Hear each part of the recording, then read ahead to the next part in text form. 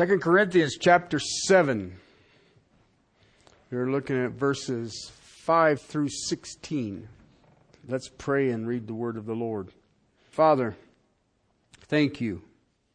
Thank you for your mercies that are new every moment.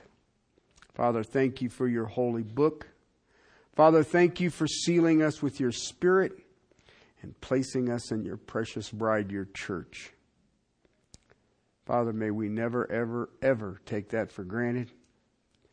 And Father, rejoice at the privilege of being children of the Most High God. Help us, Father. Help us to walk worthy. Help us to stand in the grace that is in Christ Jesus. And help us to take every thought captive.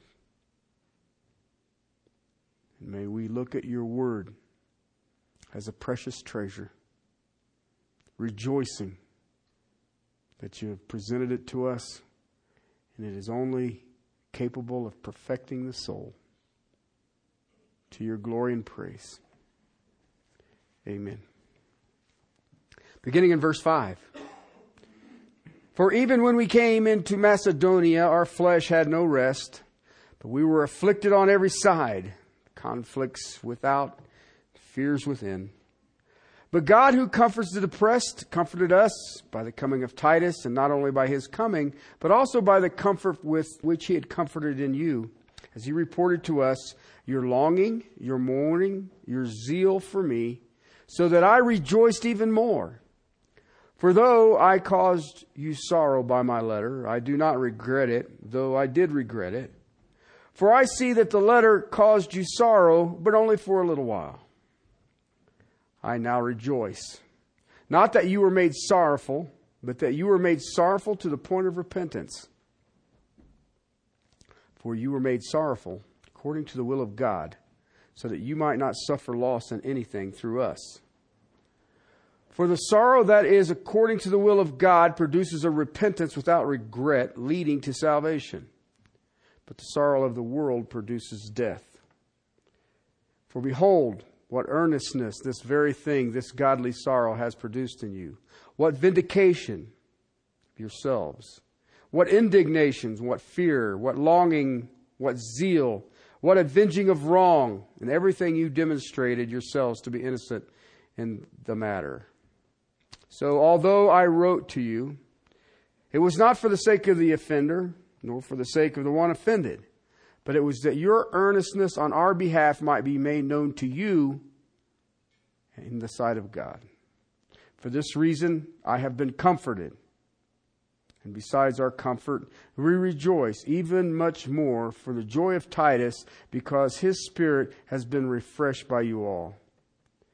For if in anything I have boasted to him about you, I was not put to shame.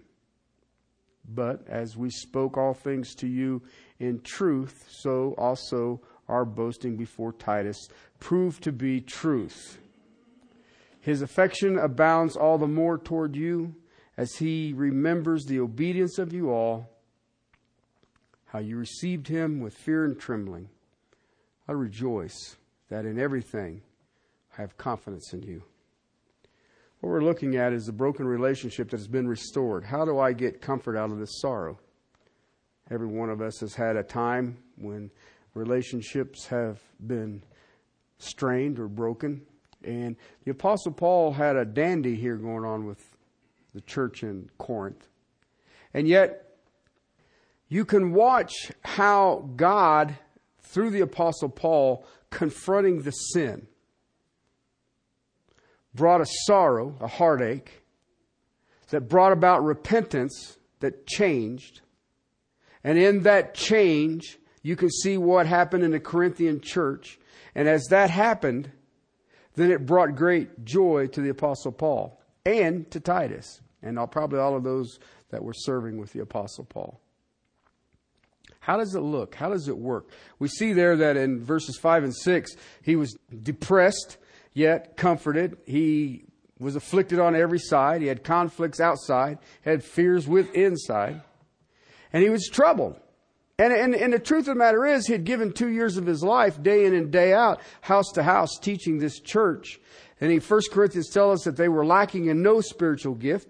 And so it was a massive work of God. And he was rejoicing that God was doing exceedingly abundantly beyond what Paul could have imagined. And the city of Corinth was a hole. I mean, it was a den of iniquity or whatever you want to call it. It was a nasty place. And yet God put a light of the gospel right smack dab in the middle of it. And then shortly after Apostle Paul left, the problems began. And Paul had made a surprise trip, and when he had surprised them, some of the false teachers who were there, wanting to be followed instead of Paul, confronted him with accusations, and no one in the church defended the Apostle Paul. So he wrote a letter. It's called the Severe Letter. We do not have it. I bet it was a dandy.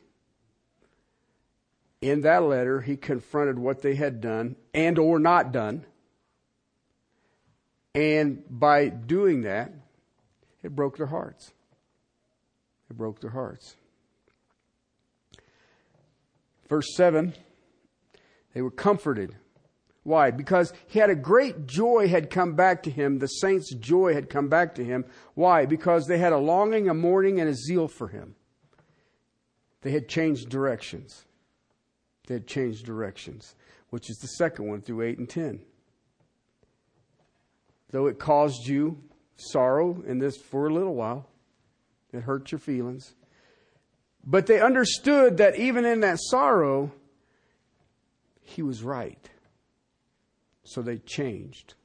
Which brings us to verse 11. Their holiness. Why?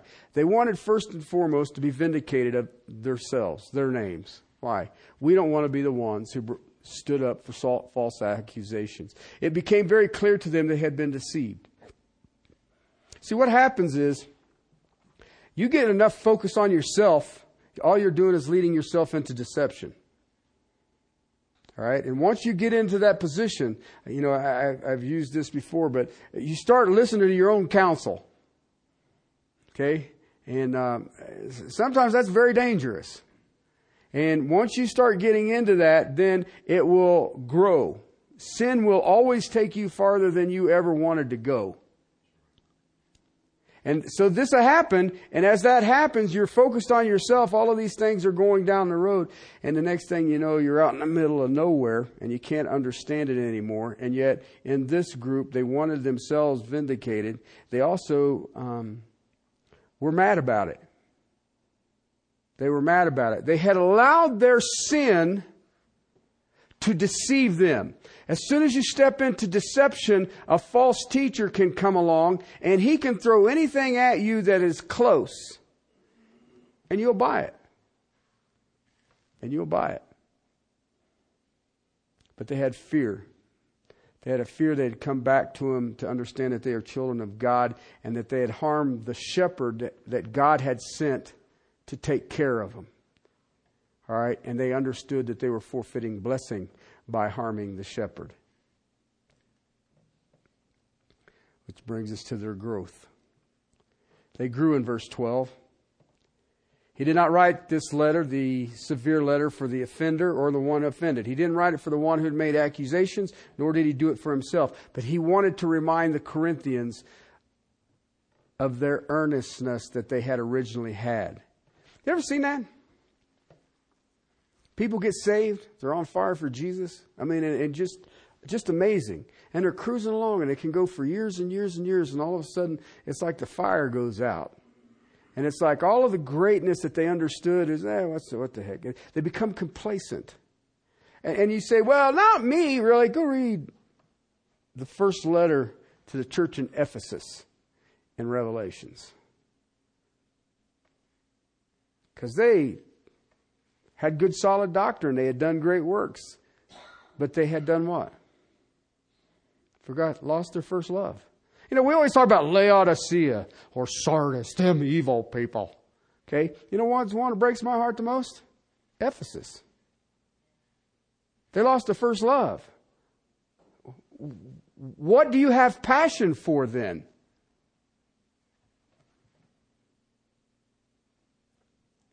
Which brings me to verse 13 today. For this reason, we have been comforted. Why? Because their earnestness was now seen. And besides our comforts, we rejoice even much more for the joy of Titus, because his spirit has been refreshed by you all. Okay, you know what this is? Your outline sums it up. It's a oneness. It's a oneness. I see a lot of people right now in the evangelical community trying to unify each other. Okay? By compromise. Okay? Go read 1 Corinthians. That works well. Okay? Because now all of a sudden everybody's an expert. Now all of a sudden everybody knows exactly what needs to be done. And they ain't taking counsel on anybody because we're all going to be unified. You know, I did the sunrise service with 9 other churches here in Castle Rock. And I'll tell you what, I was just sweating bullets. Because I thought, you know what? What was the drag was I was one of the first guys up. And I thought, if I get an idiot who follows me, I can't do anything. And I say that with all the love I can muster. Okay? And I thought, you know, because I'm standing up in the community saying, I'm with these. It went off really well. I was thrilled.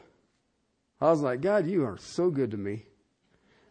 Because I have been offered to be in these sunrise services multiple times. And I've had to turn them down. I was offered a number of years ago to speak up at Red Rocks.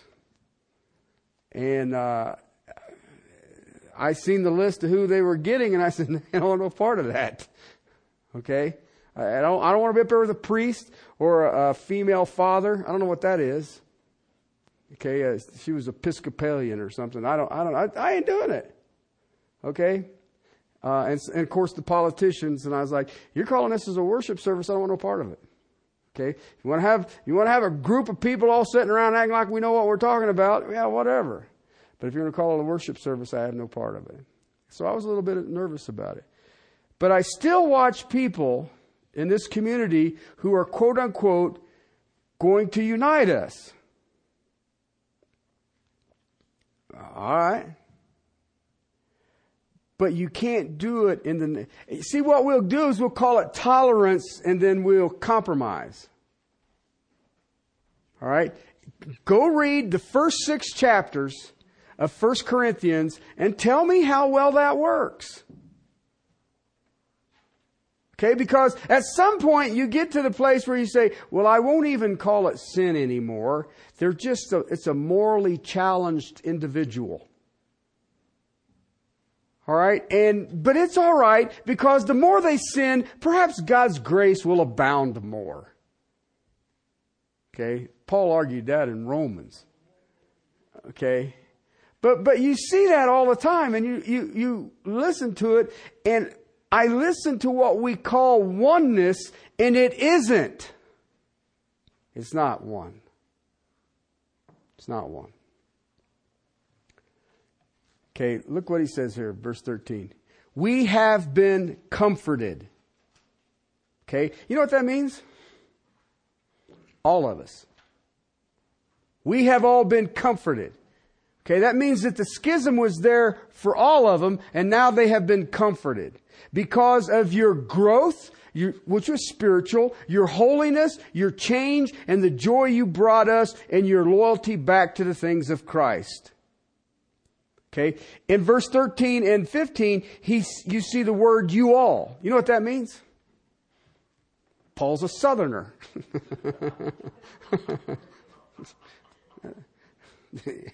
I spotted that just like that. You thought the South was going to win, didn't you? But anyway. You all comforted us. Comforted all of us. Because Titus was full of joy. Titus came back and he had this joy of this report and just his arrival, which brought comfort to the Apostle Paul and all that were with him. And then it just grew from there. Titus has seen their loyalty back to the Apostle Paul. Remember? He had this repentance that brought in a longing and a mourning and a zeal for the Apostle Paul. And Titus had seen this. But he also says that he was refreshed by you all. So there was that joy there, but there was also that, wow, this is awesome stuff. Because why? Well, verse 15 says, the obedience of you all. Of you all. Now listen, it has to go with what I would call the majority. Okay, now I'll deal with this a little more, but in chapter 2, verse 6, he makes this, speaking of the punishment of the one of the accusers, he says that this punishment which was inflicted by the majority. Okay? And it brought the Apostle Paul an abundance of joy. And, you know, we kind of look at it today. We're not very big in numbers, and we don't really have a lot of schisms. We got some little petty things that show up every once in a while, but we don't have no big divisions. All right? But if you read 1 Corinthians, the fact that this church majority was now united in the Apostle Paul, you've got to go, whoa, that's like a miracle. They had schisms and divisions, and oneness for the Corinthians was impossible. You would, during your worship service, people would just stand up and begin babbling. When they had a potluck, the rich people would show up early and eat all the good food because the poor people had to work all day. And when they came back, they got the crumbs. There were people getting drunk at the Lord's table. Immorality was classified as freedom in Christ. That is a little tough to get united behind. Everybody was about themselves. If you're truly honest with yourself, the Corinthian church defined division. I taught 1 Corinthians to the Russians. Okay? You know what the topic was? Resolving division. Because that's the whole book. The first letter is nothing but you guys are so self-centered, you're corrupting, they're perverting spiritual gifts. That's how self is so wonderful. Oneness is tough in this church. Paul was dealing with it. And the fact that they had come, you all came together to refresh and encourage Titus is a miracle. It is a miracle. Paul didn't think they were mature. He called them babes. He called them carnal. He says you are fractured. Listen, they were. You go back through it, write this down, and you go look. I'm not going to go back through it. Chapter 1 of 1 Corinthians, chapter 3 of 1 Corinthians, chapter 6 of 1 Corinthians, chapter 11 of 1 Corinthians, chapter 5 and 8. They had wrong unities in those two chapters. They were divisive. They were divided. Chapter 14, they were misusing their spiritual gifts. Corrupted the Lord's table.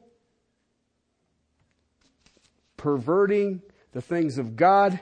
They were selfishness was the norm. It's all about me. Not only was selfishness the norm, it was encouraged.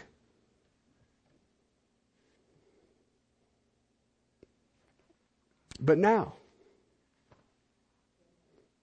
Titus sees the unity. He sees the oneness. And just to go in there understanding what he had witnessed before, he goes in there now and he is comforted. And it was the majority. Do you think about that? The majority of the Corinthian believers agreed with the severe letter. You get that? It wasn't like he went in there and stroked their egos. He went in there and said, you guys are clueless. You're clowns. I mean, I don't know what the severe letter is. I do know what 1 Corinthians says. And there is nothing to boast in you.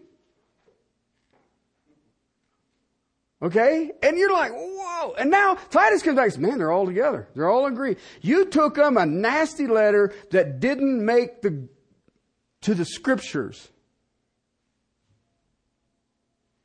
That he blasted them. The sorrowful letter. The majority are agreeing with the letter.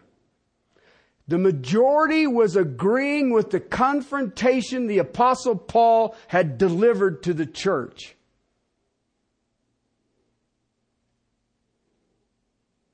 J.I. Packer, years and years ago, it's been probably 10 or maybe 10 years ago, he left the Anglican Church. Okay, just said, nope, send his letter in. I don't want no part of you guys no more. You know why? The Anglican Church was going to discuss homosexual relationships in the church. Listen, did you hear what I said?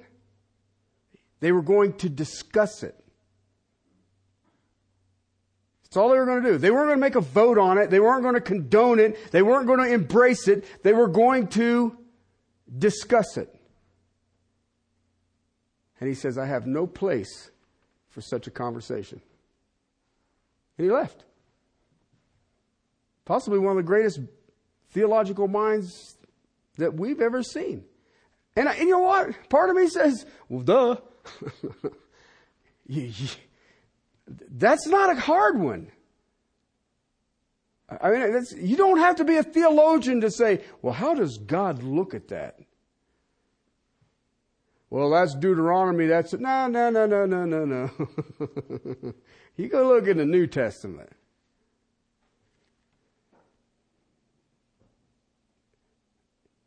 They had agreed to the severe letter because they wanted the restoration of the relationship with the Apostle Paul.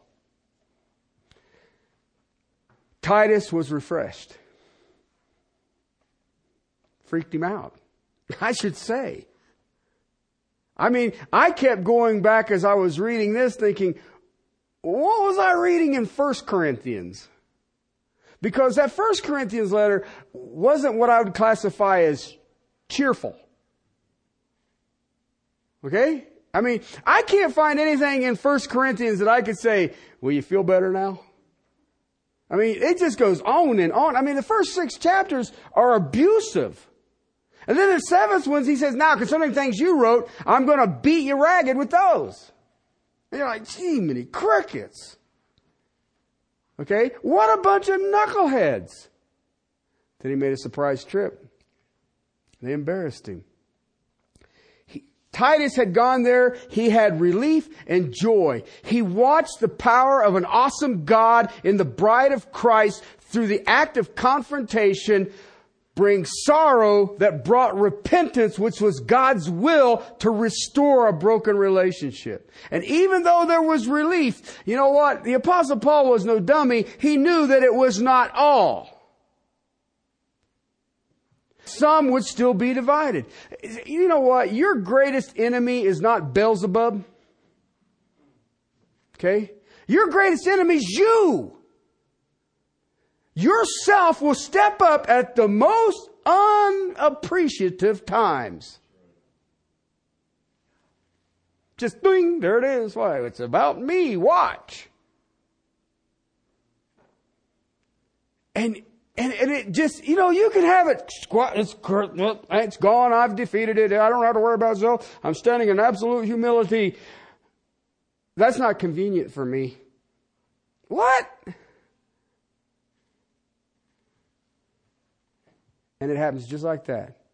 And so the Apostle Paul's not stupid. He said he knew that they weren't all. There would still be some who were divided. There would be still some at odds with the Apostle Paul. And he knew that they could and that they would stir this up again.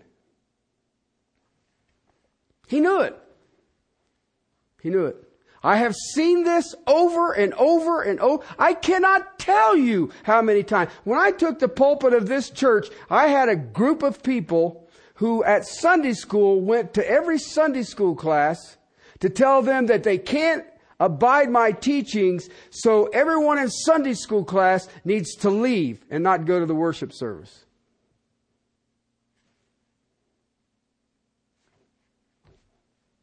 Wonderful.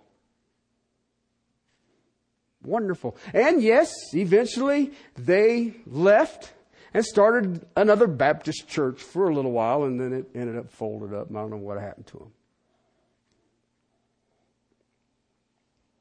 Yet the majority here in Corinth wanted restoration. The unity of repentance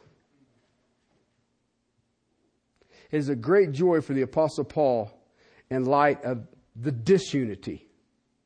It's miraculous, people. Do you not understand that? To watch a bunch of people realize they have to die to self so that they can have the unity that is supernatural in Jesus Christ.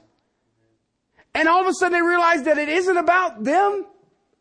That's amazing. You can't do that. I can sit and tell you this till the cows come home. If God doesn't do it in your heart, it ain't happening. You will be tolerant. I remember a guy one time told me that. He says, I want you to know something. I love you tremendously, which was always, oh God, here we go. Okay, but I love you tremendously. And he says, but I will wait you out. I was like, what? He's like, yeah, you ain't called. I don't know where he's at. But I see this a lot. I mean, I can see it here in this church. I'm dealing with 2 other churches in our community right now that have the same thing going on. And I'm trying to tell the guys, they're saying, well, if we do this, if we do that, and everybody's conclusion is compromise for the sake of unity. No, it isn't. If you give a mouse a cookie, he'll want a glass of milk. Okay? If you compromise truth, how far are you willing to go with it? You see what I'm trying to get at? You know, I know 2 churches right now that are dealing with how can they allow and their members to smoke pot now that it's legal.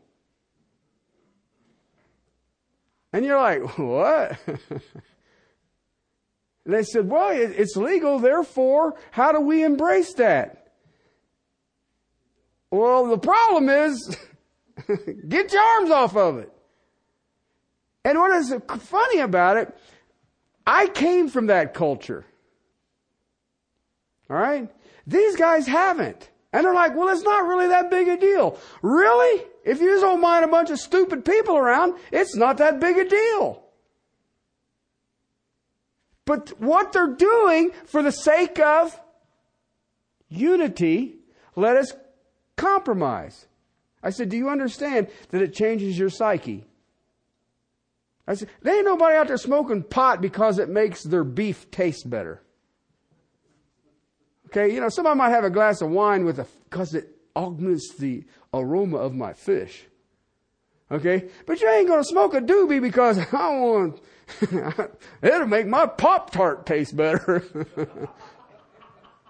You smoke pot, it all tastes better.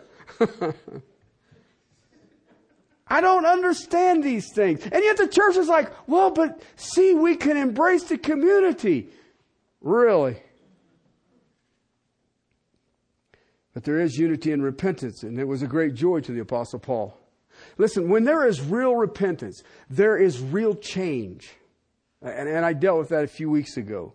When there is a real change, when the deception is cleared, okay, and the sin is dealt with, okay, then there will be a coming together.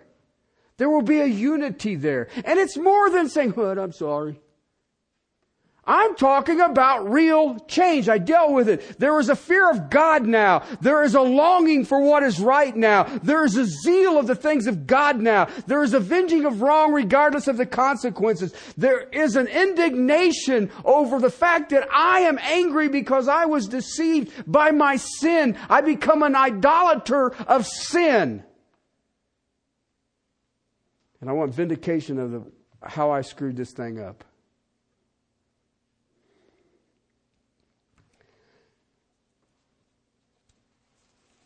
They read that letter of conviction, of confrontation, and it brought sorrow to the heart. And those who were there at the reading of that letter, they were convicted. You know what they did? The same thing they did when they were wrong. They spread the message. They spread the message. What we have done was wrong. What we did against the Apostle Paul was wrong. And all of those people that they sought out, that they could get to listen, to bring the accusations, they went back to all of them and said, what we did was wrong. What we did was wrong. And they want more and more to hear. It's no different than when the accusers step in. The accusers step in. They may look like a duck. They may quack like a duck, but you find out they're a parakeet. And when they're cruising through, they want people to hear. You know, I think this is happening. I'm not sure about this thing here. What about this? And they will gather allies. Why? So that I can have this great division. Because they know the things of God. And then when it all blows up, they're confronted by it. Those who are pierced to the heart saying, you know what, we were wrong. We were wrong. They will go to those same people and draw them back because they want them to be restored back to the original relationship too. Paul had a tremendous love for this church. I'm not sure that in the New Testament there was a church that he loved more than the Corinthians. I mean, he put up with a lot with them. But if you read this section of Scripture, then you see that the restoration was happening. And it blessed his proverbial socks off. Those who are convicted want more and more to hear. And they understand that we've got to reconcile this to unity and oneness is the idea. Unity and oneness is the change. Unity and oneness is the repentance. They're all coming back together, unified. Where true repentance takes place, the persons who are repentant will do everything possible within their power to make sure all involved are embraced and brought back. If it's true repentance. Why? They want the return of the blessings. They want the return of the blessings. Make it right. I remember dealing with a church a number of years ago. They were helping us in Russia. And the pastor and an elder had gone to Russia. And when they were going through customs, they had taken in a bunch of jewelry and watches. They were going to give them to the pastors and pastors' wives. And I mean, it wasn't fancy stuff. It was just nice stuff from Walmart or whatever. Well, when they got there, they still had them in the original packages.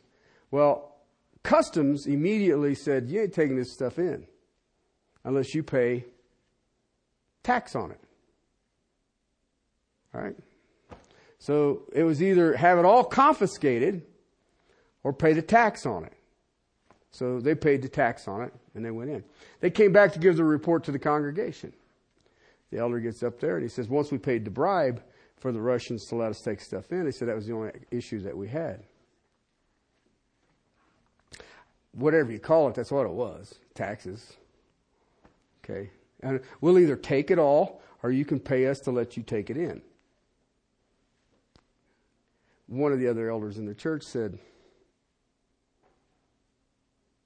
I can't have an elder on the board who willingly pays bribes.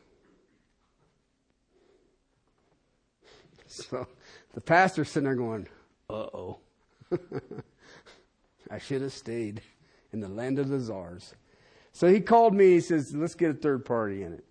And the one said, I cannot serve on an elder body that one of the elders has paid a bribe. I can't serve with him. And I said, yeah, I understand that. Okay. And he said, so what's the conclusion? I said, it's easy. Both elders resign.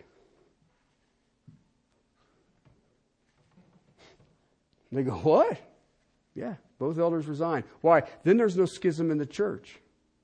There's no who's right, who's wrong. So the four of us prayed, the pastor, myself, and the two elders. We prayed, came to unity, yeah. So both resigned that following Sunday. I about fell over. I was like, wow, I can't believe this worked. Okay, they've all both come back on, and they've reconciled their differences. Okay, because all he had to say was, we paid a tax. Okay, but he made the statement that he paid a bribe. However you look at it, okay, and you know what? You're stirring up division in the leadership of the church.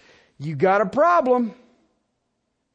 You've got a very serious problem. And see how easy it was? Just that easy. Instead of saying I paid a tax, I said I paid a bribe. Okay, I cannot serve with a man who pays bribes. Well, I can't serve with a man who hauls all this cargo over there and gives it to the Russians for free. Because they kept taking they got this great hot sauce, and I kept trying to get it out, and I was always checking out about lunchtime, and they would confiscate it. And this stuff is good. And I kept thinking, it's not Russian. It's from Turkey that's in Russia. And so finally, my last trip over there, I figured it out. I got like 9 tubes of it, and I stuck it in every nook and cranny of luggage I had, and they only got 3. So I made it. And you guys can all say, well, I'm not going to serve with him. That's fine. It's good hot sauce. Okay. But I learned. I'm going to pick his up because I tried it with 2. That wasn't enough. They could find both of those quick. And 3, and I got 9. And I got 6 out. Yes. So, because I even actually tried to tell him, can I fly out some other time around lunch? Because I knew what was going on. Hey, look. Igor, we're eating.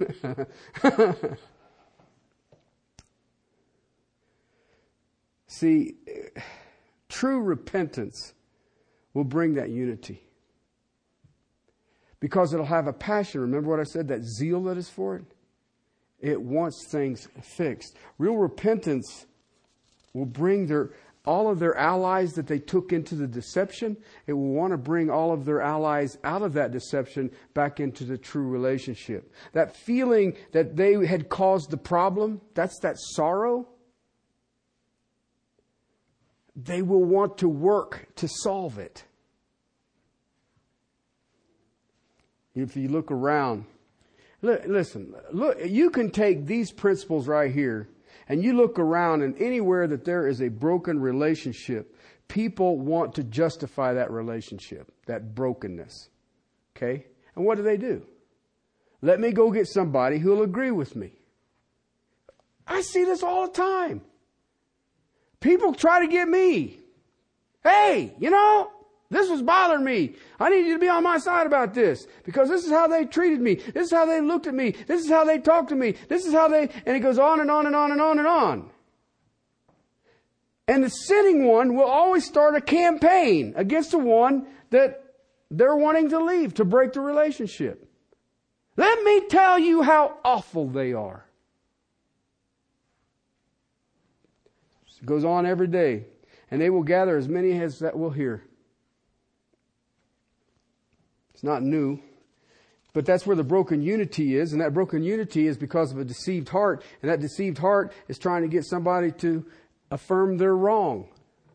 It's like, remember the argument that you used to hear all the time? Especially with Roe versus Wade. You cannot legislate morality. Okay? If someone says that to me now, I'm going to prison.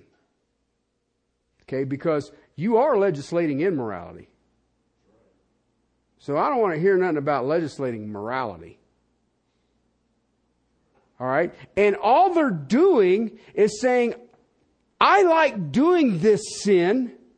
Let's make the government say it's okay. That's all it is. Men love darkness. And I want to get as many people as I can to agree with me. You know, I don't know. It's amazing to watch what happened. And those of you who know me, know where I came from, for me to say, well, that's crazy. Because before my salvation, let's do it all. I don't care what it is. You look around and I see this, and we gather as many as we can to hear. They want support to justify.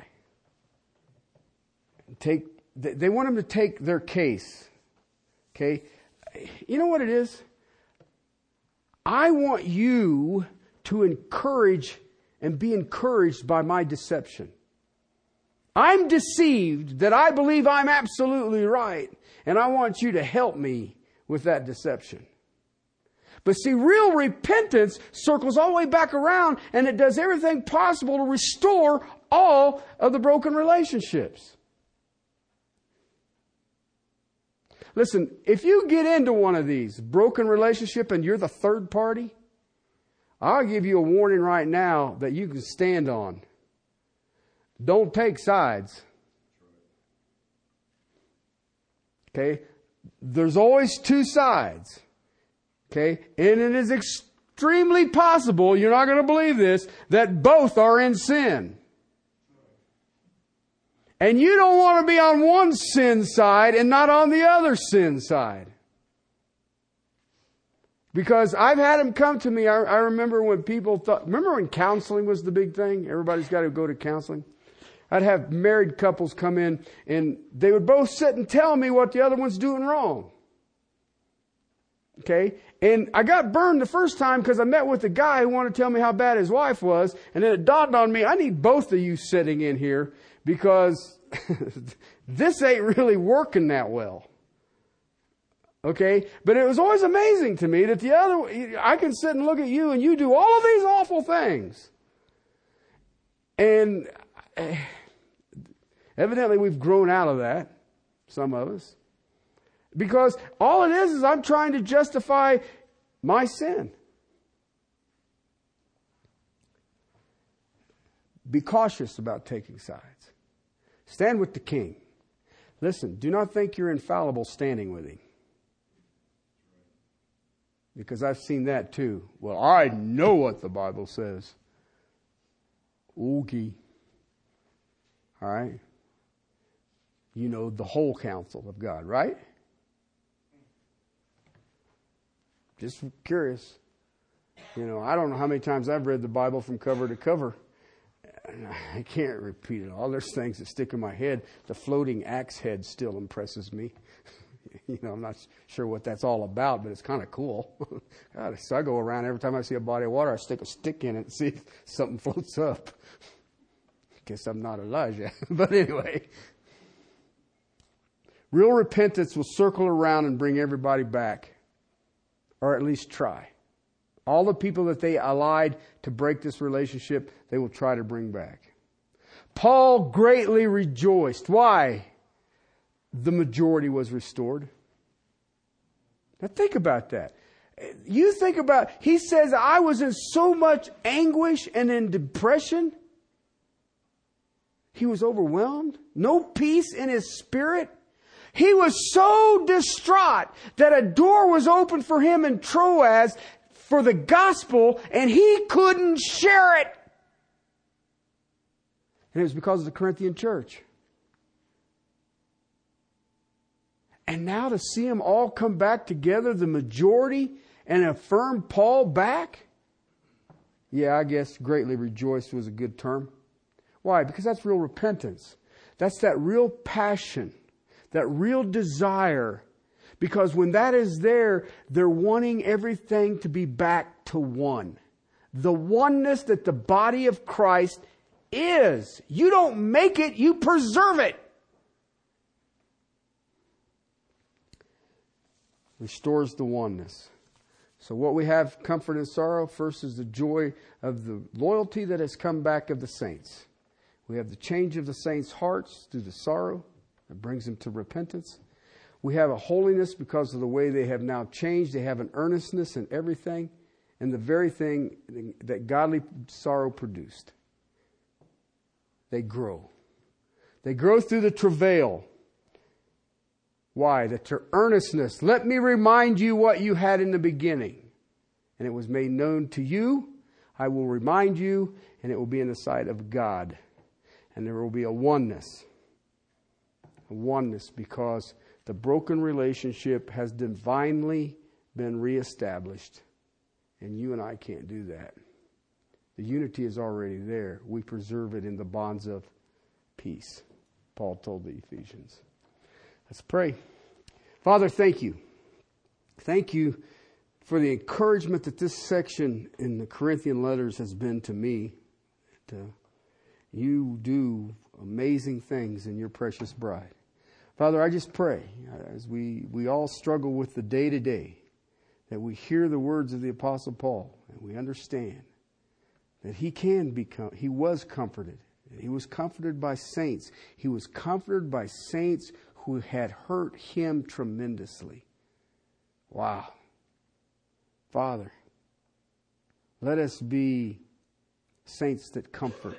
Let us be ones that bring joy.